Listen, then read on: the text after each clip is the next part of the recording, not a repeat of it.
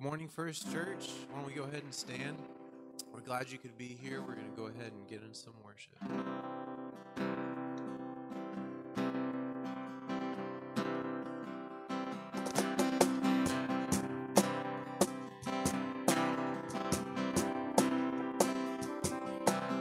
Man of sorrows, Lamb of God, by his own betrayed. Sin of men and wrath of God is been on Jesus' laid.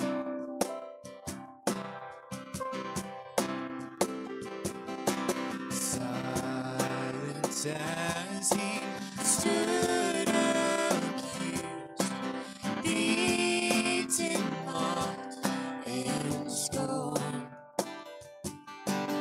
Bowing to the Father's will, he took a crown of thorns.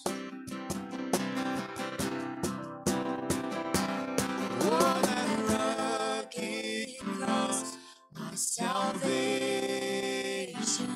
where your love poured out over me. Now my soul cries out, hallelujah, praise and honor unto thee.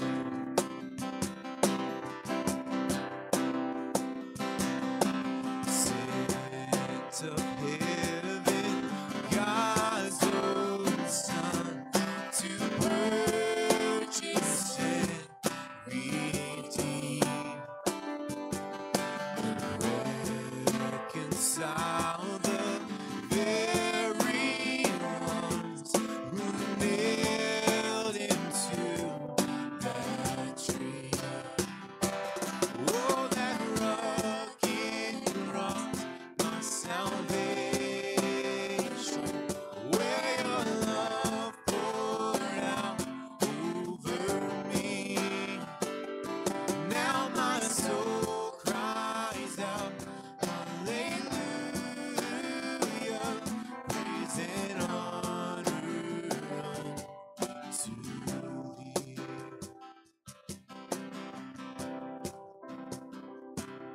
Now my debt is paid, it is paid in full by the precious blood that my Jesus spilled. Now the curse of sin has no hold on me. Whom the Son sets free, oh, is free indeed. My debt is paid, it is paid in full by the precious blood that my Jesus spilled. Now the curse of sin has no hold on me. Whom the Son sets free, oh, is free indeed. Oh, that rugged cross, my salvation, where your love poured out over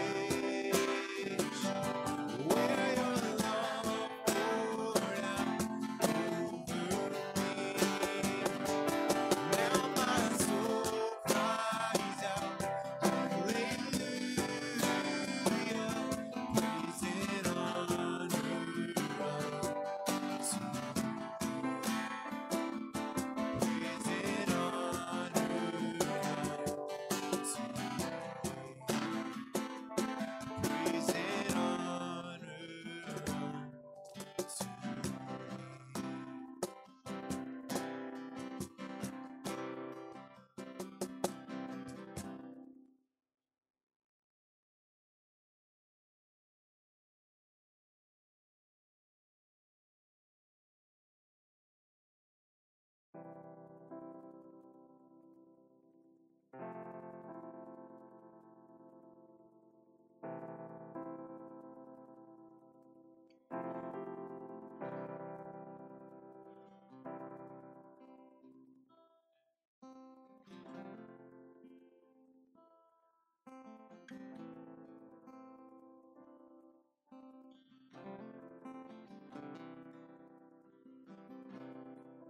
In the crushing, in the pressing, you are making new wine. In the soil I now surrender. You are breaking new ground. So I yield to you into your careful hand. When I trust you, I don't need to understand. Make me a vessel. Make me an offering. Make me whatever you want me to be. I came here with nothing but all you have given me. Jesus, bring new wine out of me. In the crushing, in the pressing, you are making new wine. In the soil I now surrender. You are breaking new ground. You are breaking new ground. So make me a vessel. Make me an offering. Make me whatever you want me to be. I came here with nothing but all you have given me. Jesus, bring new wine out of me. Jesus, bring new wine out of me. Jesus, bring new wine out of me. Where there is new wine, there is new power, there is new freedom, and the kingdom is here. I lay down my old flame to carry your new fire today. Where there is new wine, there is new power, there is new freedom, and the kingdom is here. I lay down my old flame to carry your new fire today.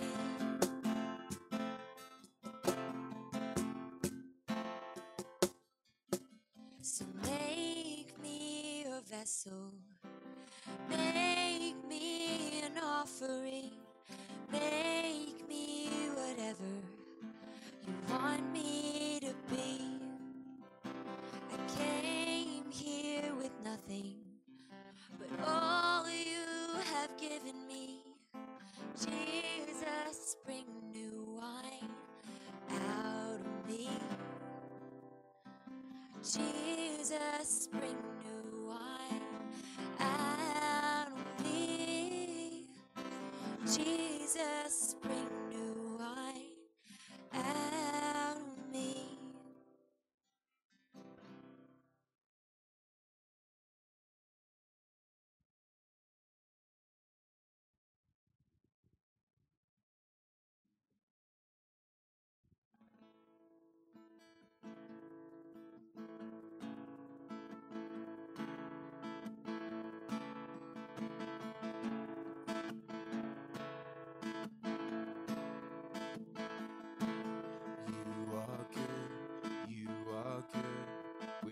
There's nothing good in me.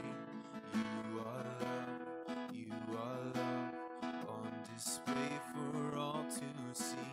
You are light, you are light, when the darkness closes in. You are hope, you are hope, you have covered all my sin.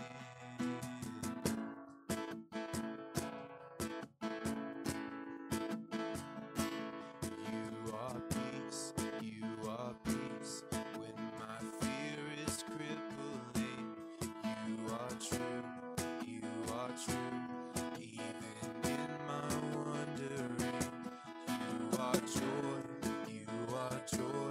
you're the reason that I sing. You are life, in you death has lost its sting.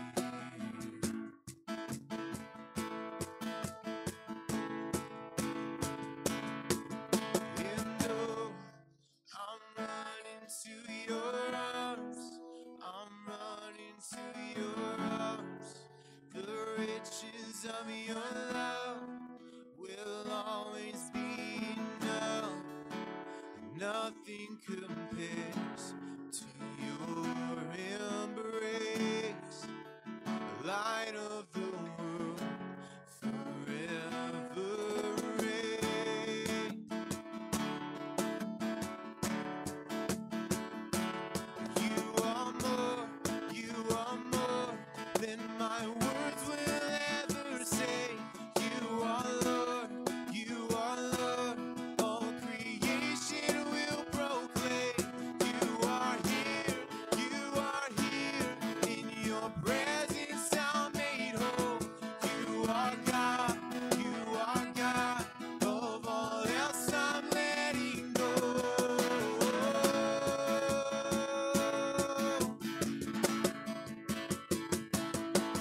And though I'm running to your arms, I'm running to your arms. The riches of your love will always be enough. Nothing compares to your embrace. Light of the world, forever reign.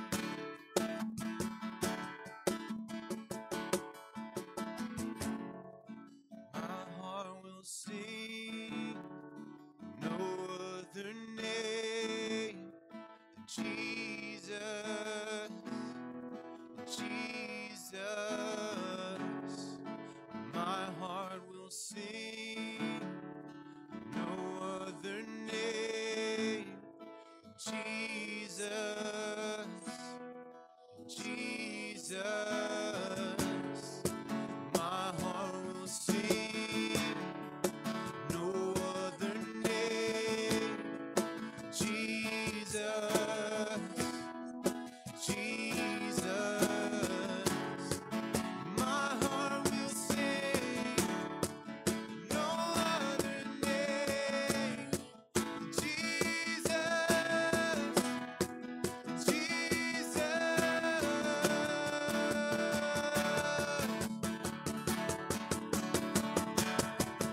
And though I'm running to your arms, I'm running to your arms.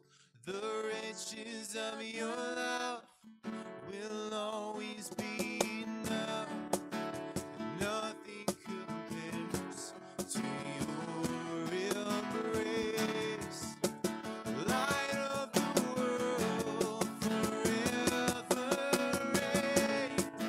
I'm running to your arms, I'm running to your arms. The riches of your love will always be enough. Nothing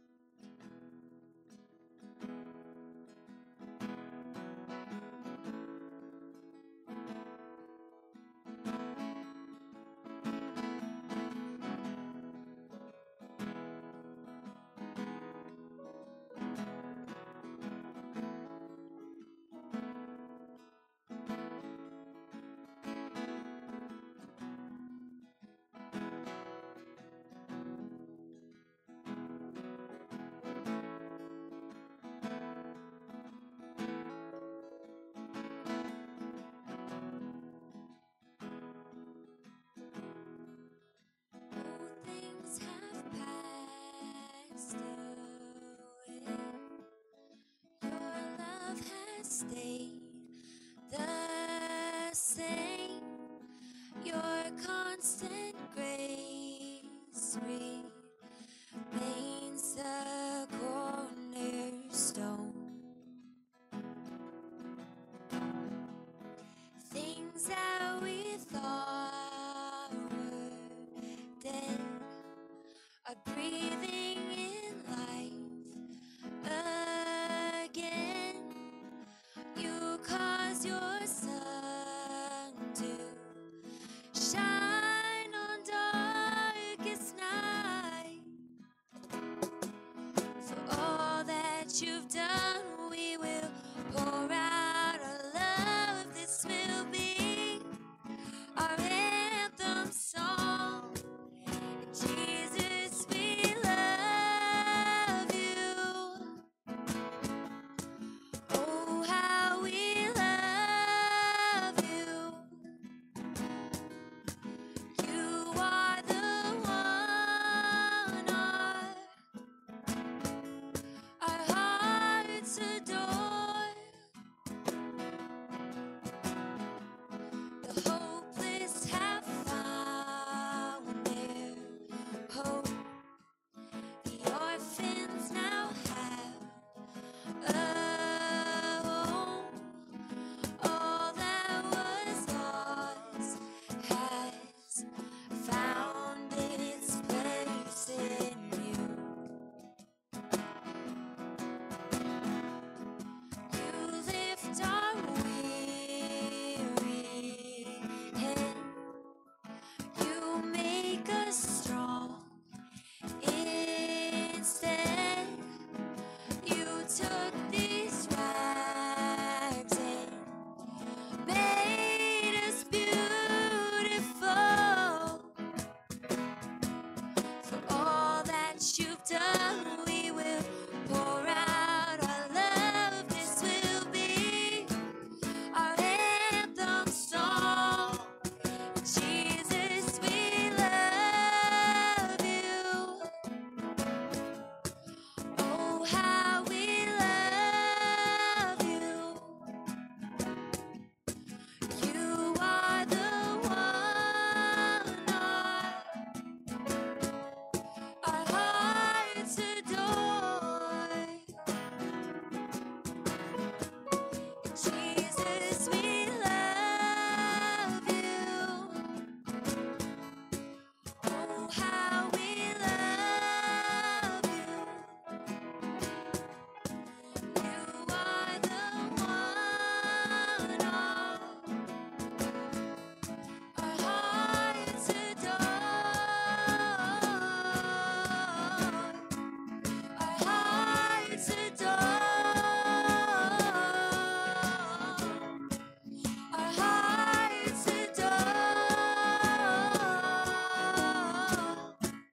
Our hearts adore.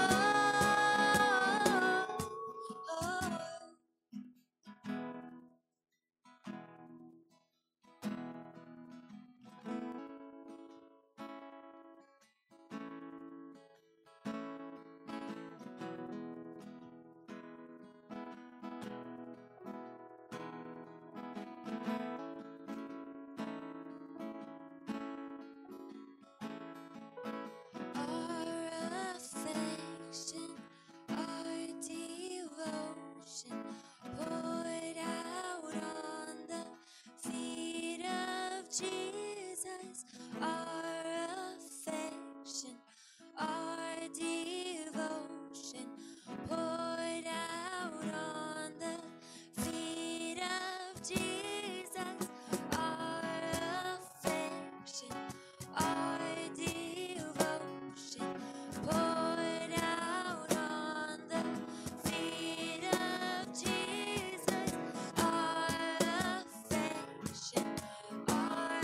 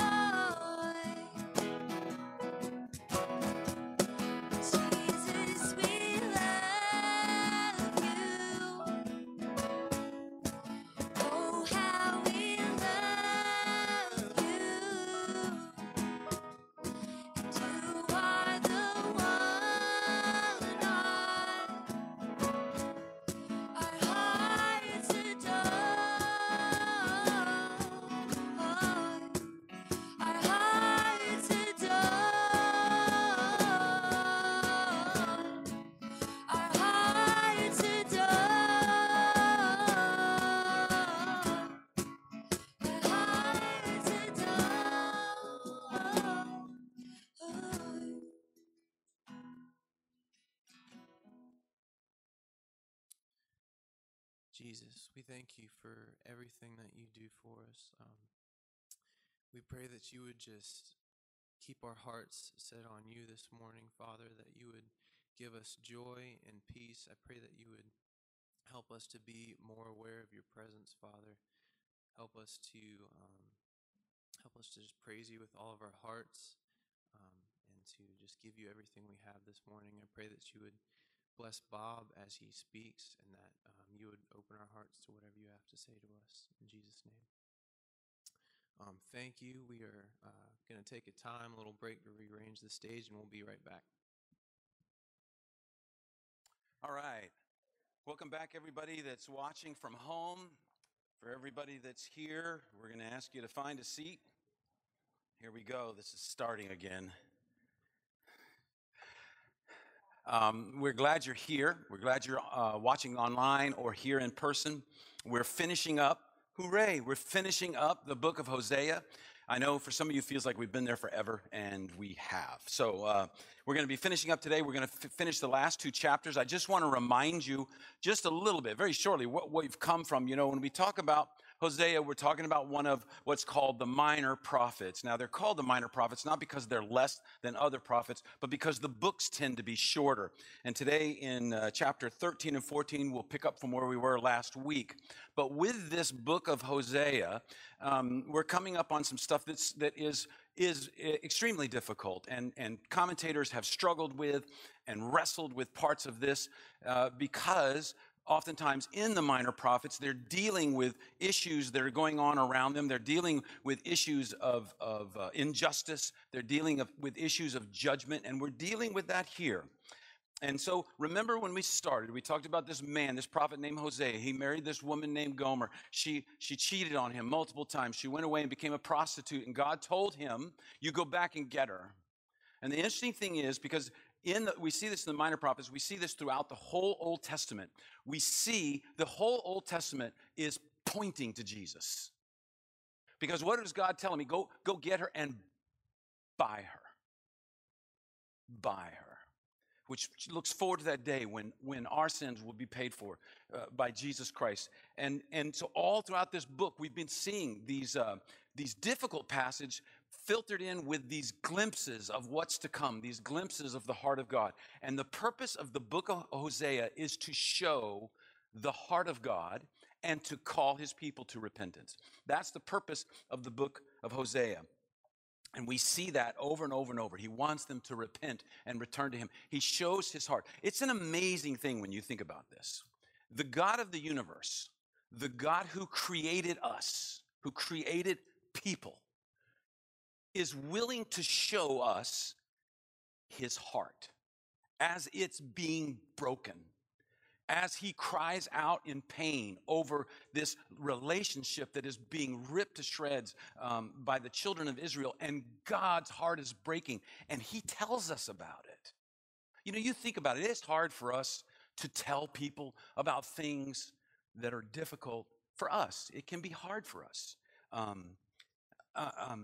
You know, in sharing difficult issues, sharing things we're going through. You know, it's hard for me. I mentioned last week, my mom just died, and it's hard dealing with that, and then people talking and talking about it, and finding that little things remind me of my mom, and little things all of a sudden, and you guys know, I'm such a crybaby anyways, that you add something onto it, and it's just like, I'm just walking along happy as a clam, and somebody says, you know, it's like, well done, thou good and faithful servant. I'm going, my mom just heard that.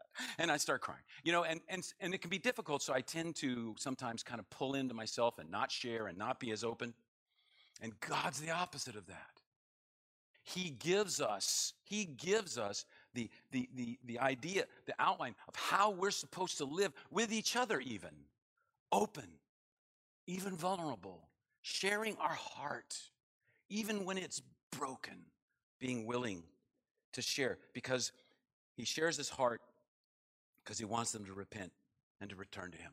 Now, when Bev and I were married not too long, we had our first kid, our oldest son named Derek, and he's not here, so I can just say things about him. Our oldest son, Derek, and when he was about 4 or 5 one time in our house, I'm in the living room, my wife's in the kitchen, and she's talking to him, and there's a little bit of a discussion going on there where there's a little bit, and all of a sudden, I mean, he just said something that was so ugly and mean, just mean-spirited.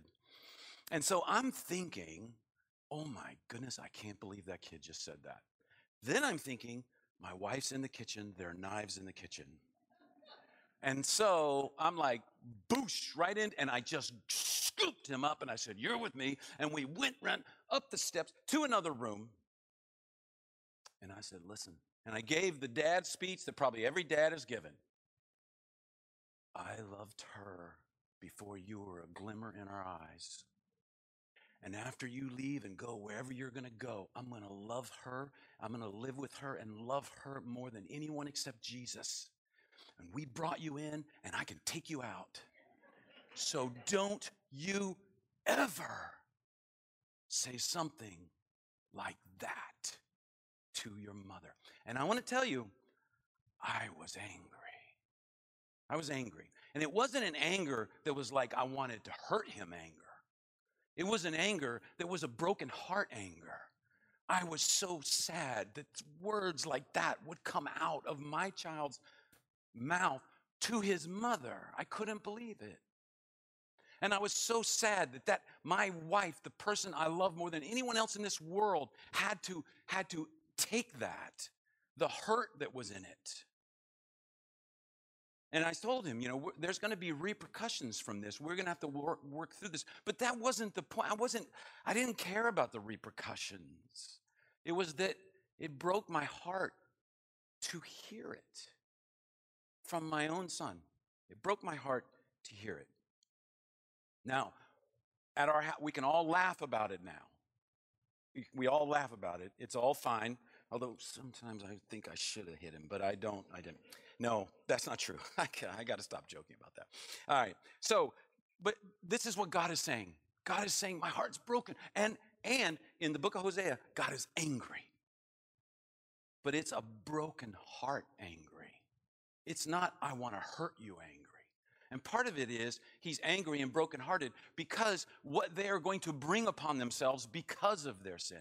For my son, it was like, I don't want you to grow up to be a person that talks like that to women or to anyone. I don't want you to be that kind of a person because that will lead to a life of frustration. That will lead to a life of anger. That will lead, it just leads to death. That's where it goes. And this is what God is saying to the children of Israel. Where you're going will kill you. And in the chapter we're going to look at today, God gets graphic. He wants them to understand the whirlwind that they're going to reap. All right? So we're going to talk about Hosea. We're going to talk about chapters 13 and 14. And I entitled it Judgment and Healing. Judgment is 13. Healing is 14. Last week, we talked about in chapter 12, the deception that we all struggle with. Right? This week, we're going to look at here the first point, the judgment that we all face. Now here, let's begin in chapter 13, verses 1 and 2. It's on the screens. You can turn your Bibles, whichever you have with it. It says, when Ephraim spoke, people trembled. He was exalted in Israel, but he became guilty of Baal worship and died. So in verse 1, he's saying that the Baal worship is leading to death and destruction. That's what he's telling them. He's saying, this is what you've done. It's like in Proverbs, there's a way that seems right to a man, but the end thereof is death. The end is death. We think sometimes this seems good, and it leads to terrible things. Why? Because we don't put it before God. We don't allow God's wisdom to be involved in that. And that's what happened here. When we talk about Ephraim, we're talking about Israel, the northern tribes. And he said, and he's saying they're guilty. They're guilty. And now judgment is going to be involved. If you look, he says, now they sin more and more. They make idols for themselves from their silver, cleverly fashioned images, all of them the work of craftsmen. It is said of these people, they offer human sacrifices. They kiss calf idols. And they do this, we've learned already, they do this and on the mountain of God, Bethel, the house of God. They have their idols.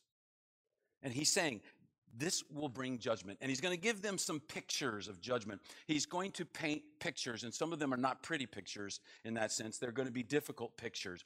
In chapter 13, verse 3, the first picture he says, therefore they will be like the morning mist, like the early dew that disappears, like chaff swirling from a threshing floor, like smoke escaping through a window. Now that window would be like a chimney for us. And if you've ever seen, we heat sometimes our house in the wintertime, we have a wood stove that can heat the whole house. And you can go out and the smoke comes out and then it just dissipates. It doesn't last long. It's like on a cold winter day when you breathe and you see your breath. It just dissipates. It doesn't last long. And this is what he's saying. You're not going to last long. He says, you have no foundation. You have no weight. We've seen already, they're always grasping for things, grasping for glory, grasping for meaning. And he's saying, you have no weight. You have no glory. You have nothing. You're like a mist. You're like the chaff swirling on the threshing floor. Now, you guys know I get kind of anal about some of this stuff, about historical stuff and all that kind of thing. But I think this is kind of important. I want you to see what a threshing floor looks like, okay? Here's a picture of a threshing floor. Now, what it would be is it'll be this round, very flat surface. Now, this one is a very old one, and so stones aren't as tight as they normally would be and stuff like that. But they bring in like the wheat, and they'll lay it all down, and they'll have donkeys go around, and they'll carry some heavy boards. And what that does is it knocks the kernels, the important part of the wheat, off of the stalks, and it knocks off the little fluffy part that's inedible off. That's called the chaff, right? So they go around a bunch of times until they feel like it's been knocked off. When it's really ripe, it comes off very easily. And so then what they do is they come in with it would be like pitchforks, and all this thick, looks like hay. I mean, in a sense, it's just wheat. And they would throw it up in the air. And what happens? Any kind of a breeze, the chaff just flutters away. The stalks, which are not edible, but they don't want that, they've saved them for animals. The stalks would fly, but not very far. Just outside, generally, the circle. The chaff just goes. And the heavier wheat, the kernels of wheat, fall right back down on the ground. And they would just do that and do that. That's part of the threshing. And so threshing floors, oftentimes were on high places. So there's a good breeze. This was typical all the time back then. And this is an important thing because threshing and the threshing floor is referred to many times. Now when you come to it, you'll know what they're talking about. They're talking about something like that. When we get to at least one passage, where someone's threshing, and it turns out they're threshing in a valley because they're afraid. They don't want anybody to see them instead of being up on the high place. So this is the idea of what a threshing floor is. And so when he says, like chaff swirling from a threshing floor, they know exactly, it just goes, right? It's like on a windy day, if you throw grass up in the air, it just goes. And they're totally subject to the whims of the wind at that time, whichever way the wind's blowing. And so he's saying, you have nothing to you. You have no substance. The second thing he tells them, he says in verse 7 and 8, he says, so I will be like a lion to them, like a leopard, I will lurk by the path. Like a bear robbed of her cubs, I will attack them and rip them open. Like a lion, I will devour them. A wild animal will tear them apart. Now, here we go. Here, you're like, God. We have to understand something here because this is typical Hebrew poetry and imagery. God is not saying, I am the lion. He's saying Assyria is coming, and they're going to be the lion. Now, I am going to allow them to do that because this is what you're doing. This is what you're calling for. This is what you want. You're going for it with the way you live. But it's going to be like a lion. It's going to be like a bear. So he uses images: chaff, lion, bear. And then he says, the guilt of Ephraim is stored up. His sins are on record. Pains as of a woman in childbirth come to him, but he is a child without wisdom. When the time arrives, he doesn't have the sense to come out of the womb. So now he's bringing another image. It's the image of childbirth. But he's saying there's something wrong with this kid. There's something wrong. And he's telling them, in the first one, you have no foundation. In the second one, he's telling them, this is going to be ruthless. Where you guys are going is going to lead to a ruthless death. It's going to be ruthless. And the Assyrians were known for their ruthlessness. They were known for what they did to cities. Because, again, let's remember, when an army invades, what do? They besiege the cities. So people have a choice. Do we run to the mountains or to the coast, or do we go for safety in the city? That's our choice. If you ran to the mountains or the coast, generally speaking, the armies would just totally leave you alone. You weren't worth their time. You're not the person they're trying to get to, right? But mountains can be dangerous. You're going, you leave everything behind. You're a refugee. The coast can be dangerous. You go into a place where other people are. They might not welcome you. And so some go to the cities. And Assyria had a policy of decimating the cities. That's how they kept people in line, because they were horrible in what they did. And so he's saying here, it's going to be ruthless. Finally, he says, this third one, he says, it's your ignorance has brought you to this. This is your fault. And then, I will deliver this people from the power of the grave. I will redeem them from death. Where, O death, are your plagues? Where, O grave, is your destruction? I will have no compassion, even though he thrives among his brothers. An east wind from the Lord will come, blowing in from the desert. His spring will fail, and his well dry up. His storehouse will be plundered in all its treasures. All right, let me just say something real quick about verse 13. When you translate from the Hebrew into, say, English, it can be very difficult. The original Hebrew had no vowels. And so things like question marks, exclamation marks, things that we would normally see, they're not there. And so what you do is then you have to determine from the context. And sometimes verses are written in a way that implies that it's a question. And so when you look at the beginning of verse 14, this is very difficult, because when he says, I will deliver this people from the power of the grave, I will redeem them from death, many scholars think those are questions. They said they're written like they're a question. So he's saying, will I deliver this people from the grave? Will I redeem them from the power of death? And so it really, how we take this verse, is it's difficult to know, is this verse a negative or is it a positive? And so I've studied it and I've read a lot, and I've come to this conclusion. I don't know. I don't know for sure what he's trying to say there in that verse. It's very difficult to understand.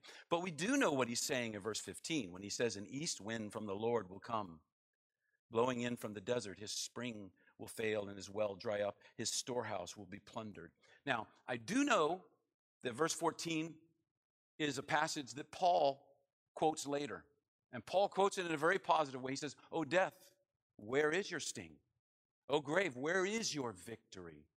And he states that death has lost its sting, grave has lost its victory because of Jesus Christ. So I don't know if this is looking forward to that. I don't know exactly how to interpret it, but I do know this.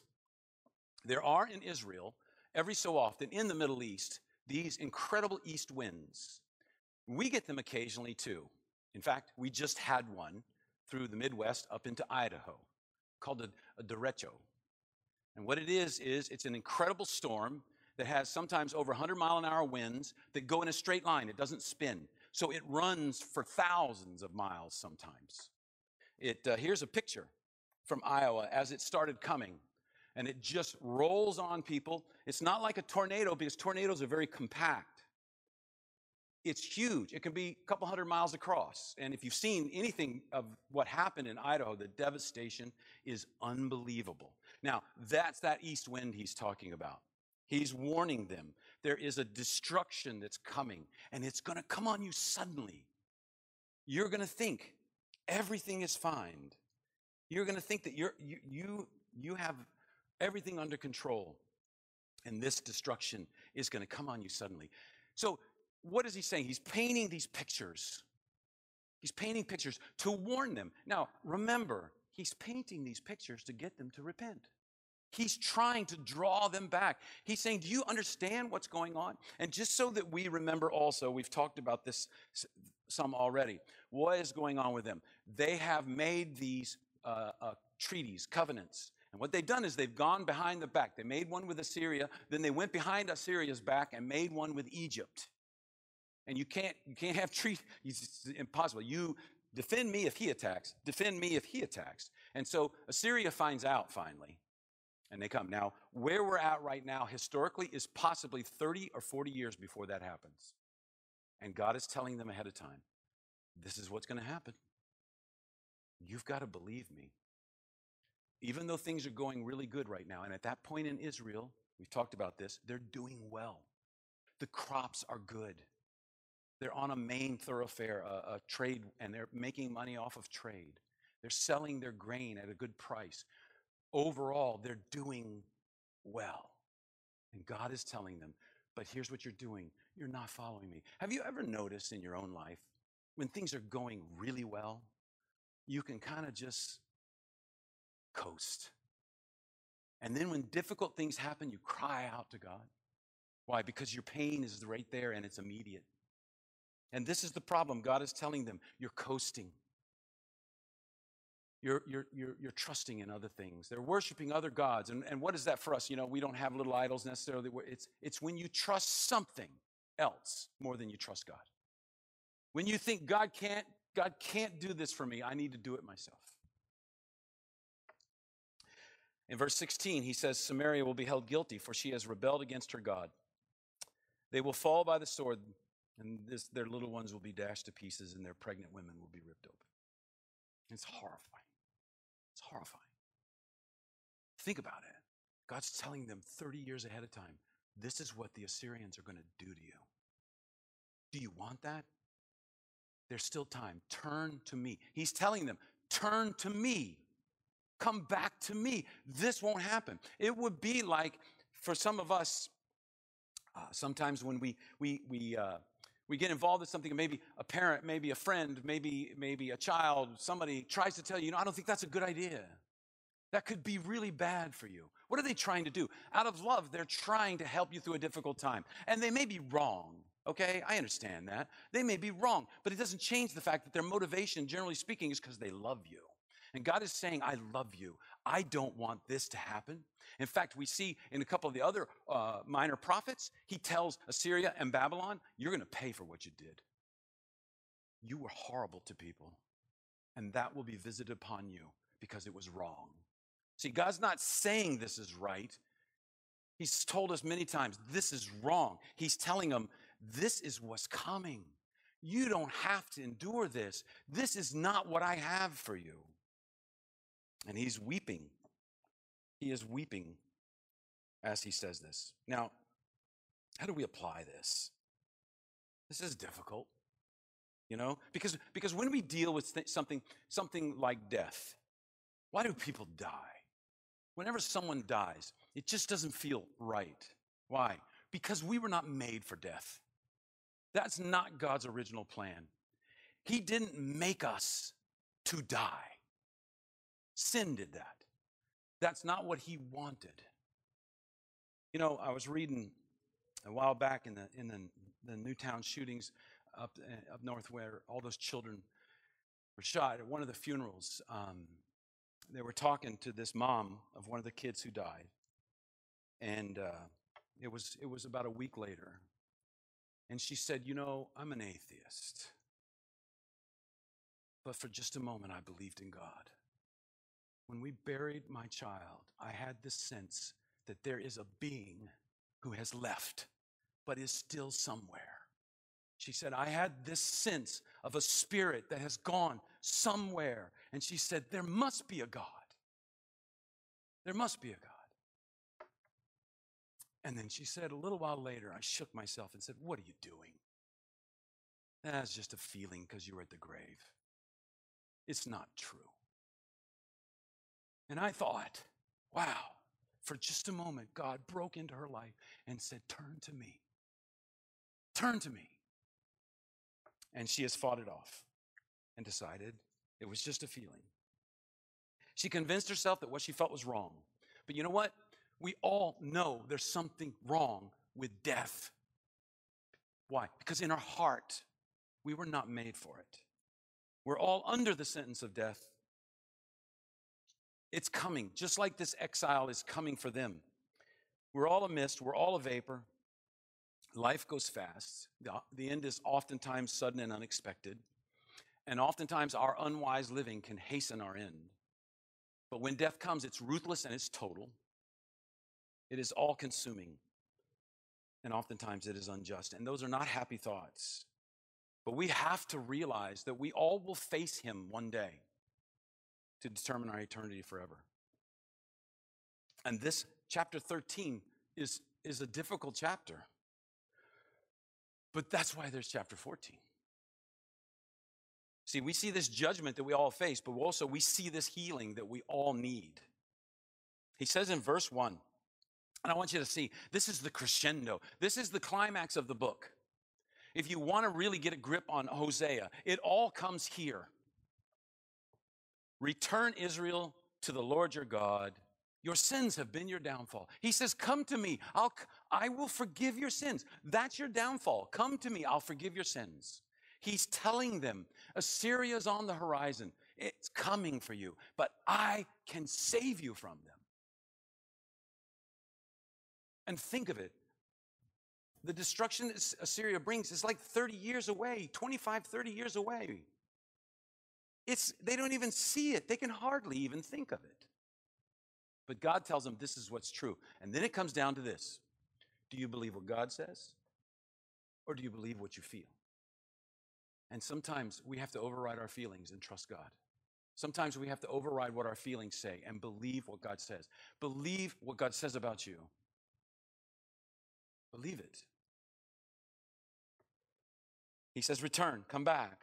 I love you. God is telling them all of these things, even the horribleness in chapter 13. He's saying, it's because I love you. I don't want this to happen to you. Return to me. Judgment is not what God wants. You know, if judgment is what God wanted, why? He didn't have to write any of this. Just judge. That would be fair. He doesn't have to explain. You know, if someone just murders someone in a terrible way, it's nice to say this is why you're going to prison, but we don't have to say this is why you're going to prison. Just put them in prison. They'll figure it out. And I mean, okay, this has nothing to do with what I think about incarceration or any of those things. Don't read anything into it. The point is, God is this ultimate judge. He doesn't have to give us any reasons. He doesn't have to give warning. Why does he give warning? Because he loves us, because he loves them. He's saying, I want to give you a chance. You got one more chance. Come on, you got one more chance. And he gave them more than one. He sent more than one prophet to them in those end days to warn them what was coming, to warn them, as we've seen in Hosea, this whirlwind is coming. You're reaping a whirlwind, and it's going to be total destruction. Please don't go that way. He's begging. He's crying. He's showing his heart to them. So how? If they wanted to return, how do they return? And he tells them, this is the way of healing. This is 2 verses in Hosea 14, verses 2 and 3, that are the most beautiful, powerful verses that you can come across. These are great. I mean, I would encourage you, read these verses multiple times. Maybe memorize them. Because he's saying, come back, come back, come back. I love you, come back. And somebody says, well, how? Great question. Here we go. Take words with you and return to the Lord. Say to him, forgive all our sins and receive us graciously that we may offer the fruit of our lips. Assyria cannot save us. We will not mount war horses. We will never again say our gods to what our own hands have made. For in you, the fatherless find compassion. And so he tells them, this is how you return. First thing is this idea of confession and repentance. When he says take words with you, this is that idea that you bring words. It's not that these are your words. You bring words. And so what words would they be bringing? Well, that would be the law of God. That would be God's words that they're bringing. Bring words with you. He says, so the idea is, I understand what does God say, and I come to him with it. And then say, forgive us all our sins and receive us graciously. Now, this is a great verse, and this is why. Forgive us all our sins. This is this idea of this mercy. In other words, I'm not getting what I deserve to give. Forgive me for my sins. But here's the point, because if God just forgave us for our sins, done, go, see ya, what would we do? We'd sin again. I need more than that. We need more than that. And so what does he say? He says, and receive us graciously. Now it's grace. Bring grace into the mixture because I need grace to continue. That's the only way I'll make it. God could forgive my sins and I still am not able to do what he wants. I need his grace. And we see it even more as it is fleshed out more in the New Testament. Then his Spirit empowers us because we still can't do it on our own. But he graciously gives us the Spirit to empower us to live for him. And so he says, forgive us our sins. Interesting, remember, we always talk about this. God forgives the sins. We don't earn it. We don't do it. This is God's mercy working in our lives and all our sins. We come to him with everything. We can't pick and choose. All of me, not just a part of me. And this is where we can struggle sometimes, because oftentimes we come to God, but we're not willing to give up all. We're not willing to give all. And he says, forgive us our sins, all our sins. And then he says that we may offer the fruit of our lips. This is an idea. The fruit of our lips is this idea of a sacrifice, but it is a speaking thing. It's somehow the fruit of my lips. It's an offering I give to God. So it seems to be this idea of a vow. I'm saying, God, I'm gonna follow you. I'm gonna follow you as best I can. Forgive me for my sins. Receive me graciously. Give me your grace. I will follow. That's the natural consequence. I will follow you. That, even in Romans 12, chapter 1, we give our whole body, our whole being to God.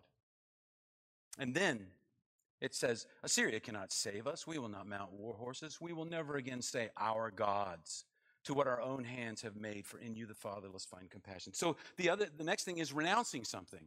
Saying, God, I'm not doing that anymore. I'm not going there anymore. I know that's wrong.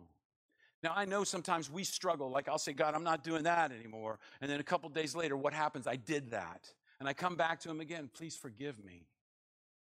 I don't want to do that anymore. I want to get rid of that. So it's that vow. It's the fruit of our lips. It's the idea that we're saying, I will serve you. I will renounce those things that I tend to trust. Now, what are those things? Like, we have to think, what's your Assyria?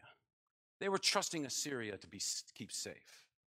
What are you trusting? What are you really afraid of? That can be a great indicator of something what you're really afraid of. What do you really, really want? What are you tempted to rely on? What are the things that you keep from God? What hinders your relationship with God? What are the things that you think you need, you want, and that God's not going to give you? At least he's not going to do it the way you want. We constantly need to come to God and confess sins and reaffirm our dedication to him. We constantly need a time to evaluate ourselves. What am I trusting here? When I get into a difficult situation, my first response, what am I trusting there? When I get into a financial situation, and what is my first response? What am I trusting? Medical, all kinds of things. In a job, at school, all those things. We have to stop and think that. And then finally, that last line, for in you the fatherless find compassion. That's a huge line. Because in that day and age, the fatherless were the worst. They were the bottom of society. They were the most taken advantage of. And we've talked about this a number of times. Now, oftentimes when children weren't wanted, unfortunately, especially girls, they would be set out by the side of the road for the animals to take them. Or oftentimes priestesses from the temples that involved prostitution would take them and grow them up to become prostitutes. The fatherless were the ones that were at the bottom of the totem pole. I read the other day that especially in the Roman world, around the time of Jesus, it was almost impossible to find a family that had more than one daughter. 6, 7, 8 boys, only one daughter. Now, when that was happening, who were the people who were wandering, going through the streets, picking up those girls? Christians. Orphanages sprung out of that. In the early days of the first century or two, taking care of the fatherless became the watchword of the believers because it was such a huge thing. Now, it may not be for us necessarily always the fatherless, but it's who is the least of these? Who is the downtrodden? Who is the looked down upon? Who is the one that most people don't want to associate with? Who are the ones that tend to be looked down upon by society or dealt with poorly in our society? He's saying, those people, for in you the fatherless find compassion. For in you the least of these find a compassionate, loving God. And we have to make sure that we are on the forefront of being those that show compassion and love to the least of these in our society. I have to realize also that I'm an orphan, and in God I find compassion. I have been adopted by the King of Kings and the Lord of Lords. What a great privilege. And so what is he saying there? In verses 2 and 3, he's giving them, hey, you want healing? Here it is. Just come to me. Confess your sins. Recognize that my grace will cover them. Vow to me. Follow me. Follow me. Don't worship other idols. Don't trust others. And then in you, the fatherless find compassion. Recognize who you are and who God is. Recognizing who I am and what I really need most in this whole world. God has the love that I need. And then that affects every part of my life. When I begin to see, and this is such an important thing for us to be able to be self-aware and recognize who we are, to be able to see our faults, our misconceptions, to hold them up to the Word of God and let the Word of God speak to them. Because I find this is true, just like even in prayer, the reason we don't pray is because we're not desperate. You don't need more discipline to pray. You need more self-awareness. We need self-awareness. Who am I? Who is God? That drives me to prayer. When I see me for who I am, and I see God for who he is, I recognize I need to go to him. He's my only hope. And Jesus said, blessed are the poor in spirit. They'll inherit the kingdom of God. He says, the ones who recognize themselves. And so, once we do that, once we return, he's telling them, this is what's going to happen. He says, come back to me. I'll heal your waywardness.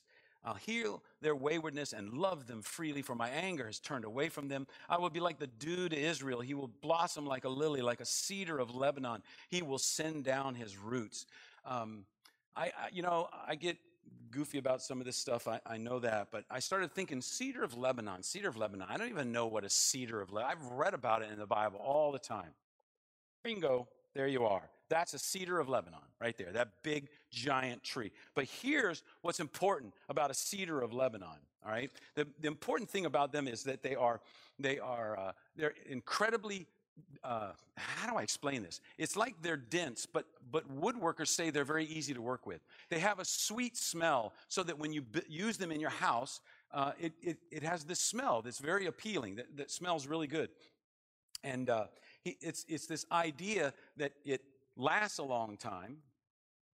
It's a beautiful wood, and it smells really good. It has this pleasant appearance. It's easy to work with, and it's very durable. The cedars of Lebanon are known throughout the world for being one of the most, if not the most durable wood that has ever grown.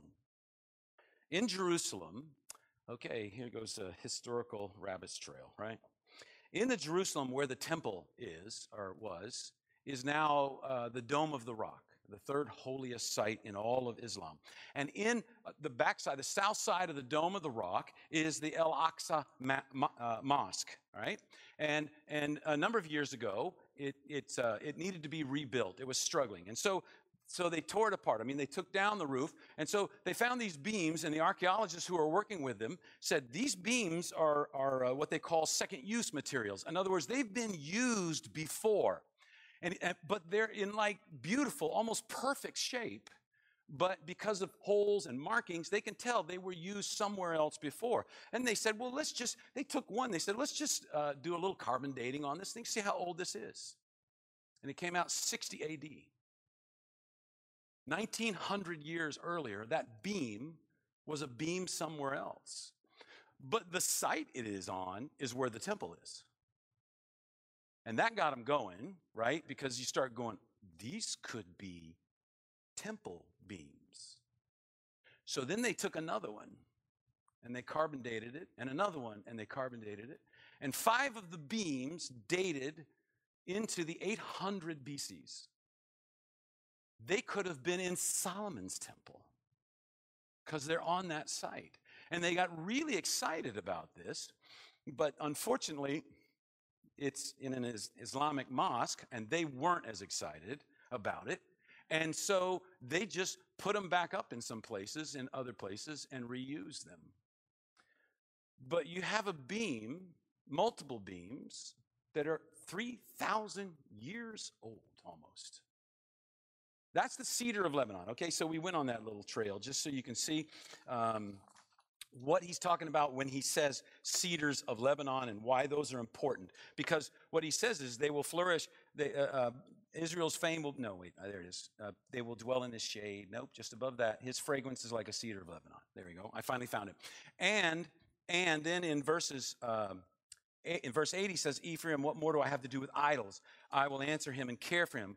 I am like a flourishing juniper, like your fruitfulness comes from me. All right? So he's giving these pictures. He's saying, this is what happens when you get healed. He says, the first one part of it, he says, your roots will be like the roots of a cedar of Lebanon. Well, the cedar of Lebanon, that picture showed too, is they grow in the wilderness. They often grow in places where rain doesn't happen very often. And so their roots go way down. Second thing is, this is where that east wind blows. Cedar of Lebanon is a tree that stands basically alone oftentimes, which is the most vulnerable to high winds, instead of having other trees to break up the high wind. And they stand because their roots go so deep and their roots are so powerful. So when he says in verse, here we go, I found it again. I will be like the dew to Israel. He will blossom like a lily. Like a cedar of Lebanon, he will send down his roots. He's telling Israel, look, you're going to be strong.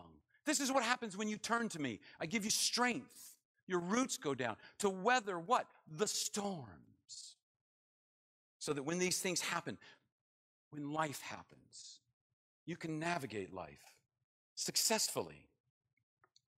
And so his anger, he says, this is how it gets turned. In verse 6, he says, his young shoots will grow. Israel's young shoots will grow. His splendor will be like an olive tree, a tree that was highly prized back then. His fragrance, like the cedar of Lebanon, that fragrance that the wood had. People will dwell again in his shade. In the desert, shade is incredibly important.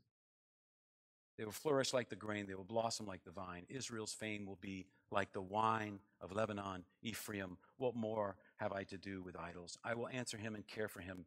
I am like a flourishing juniper. Your fruitfulness comes from me. The juniper was a broom tree that brought shade. It was very aromatic and it smelled wonderful. And he says, your fruitfulness comes from me. Now, this is important for us because it shows us purpose. In Psalm 1, the psalmist writes, blessed is the man who does not, and he tells about how he avoids all these things in terms of allowing evil into his life. But the important thing he says, he shall be like the tree, she shall be like the tree planted by streams of water. In the desert, and I know this is a review for a lot of you, in the desert, water is life. If you're in a caravan crossing the desert, you don't go from point A to point B in a straight line. You go oasis, oasis, oasis, oasis, oasis, oasis, B.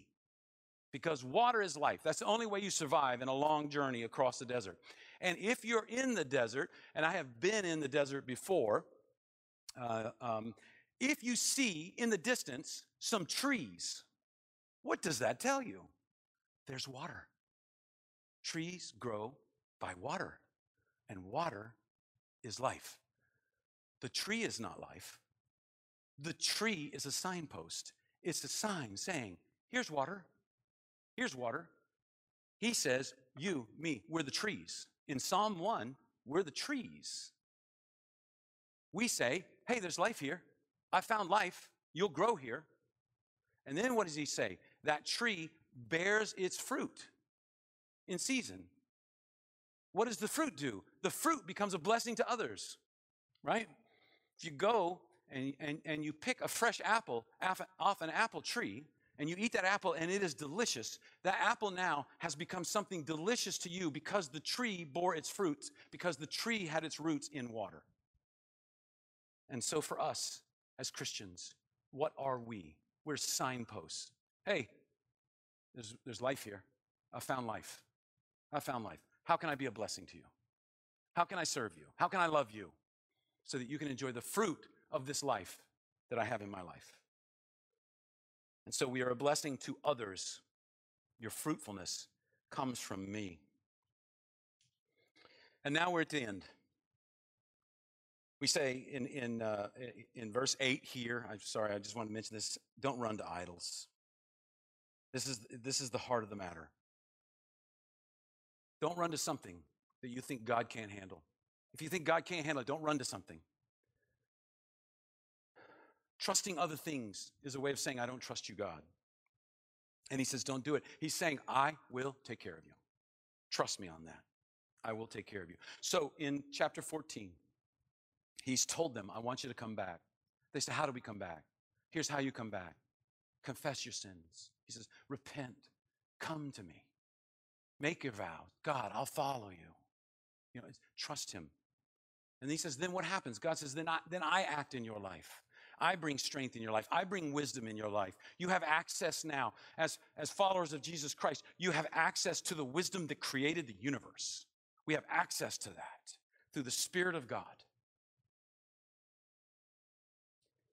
And he says, trust me on this. And then there's an epilogue. This is very rare in wisdom literature. Who is wise?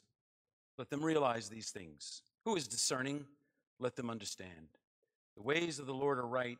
The righteous walk in them, but the rebellious stumble in them. So who is wise? He says, let them realize. Let them come to an understanding of these things. Understanding. Then he says, who is discerning? Let them understand. And that word, they translated understand, but it has this deeper meaning of actually beginning to understand how it applies to my life. How does this work out in my life? He says, so realize this, think this through, understand this. The ways of the Lord are right, and the righteous walk in them. The ways of the Lord will cause the unrighteous to stumble. They don't like it. It doesn't fit. So Hosea this book is the wisdom of God. It's a warning to them. It's a warning to us. It teaches about the human heart. It teaches about God's heart at the same time. And there's great wisdom here. And now it falls upon us to learn it and apply it. Let's pray. Father, we thank you for this time. We thank you for your word.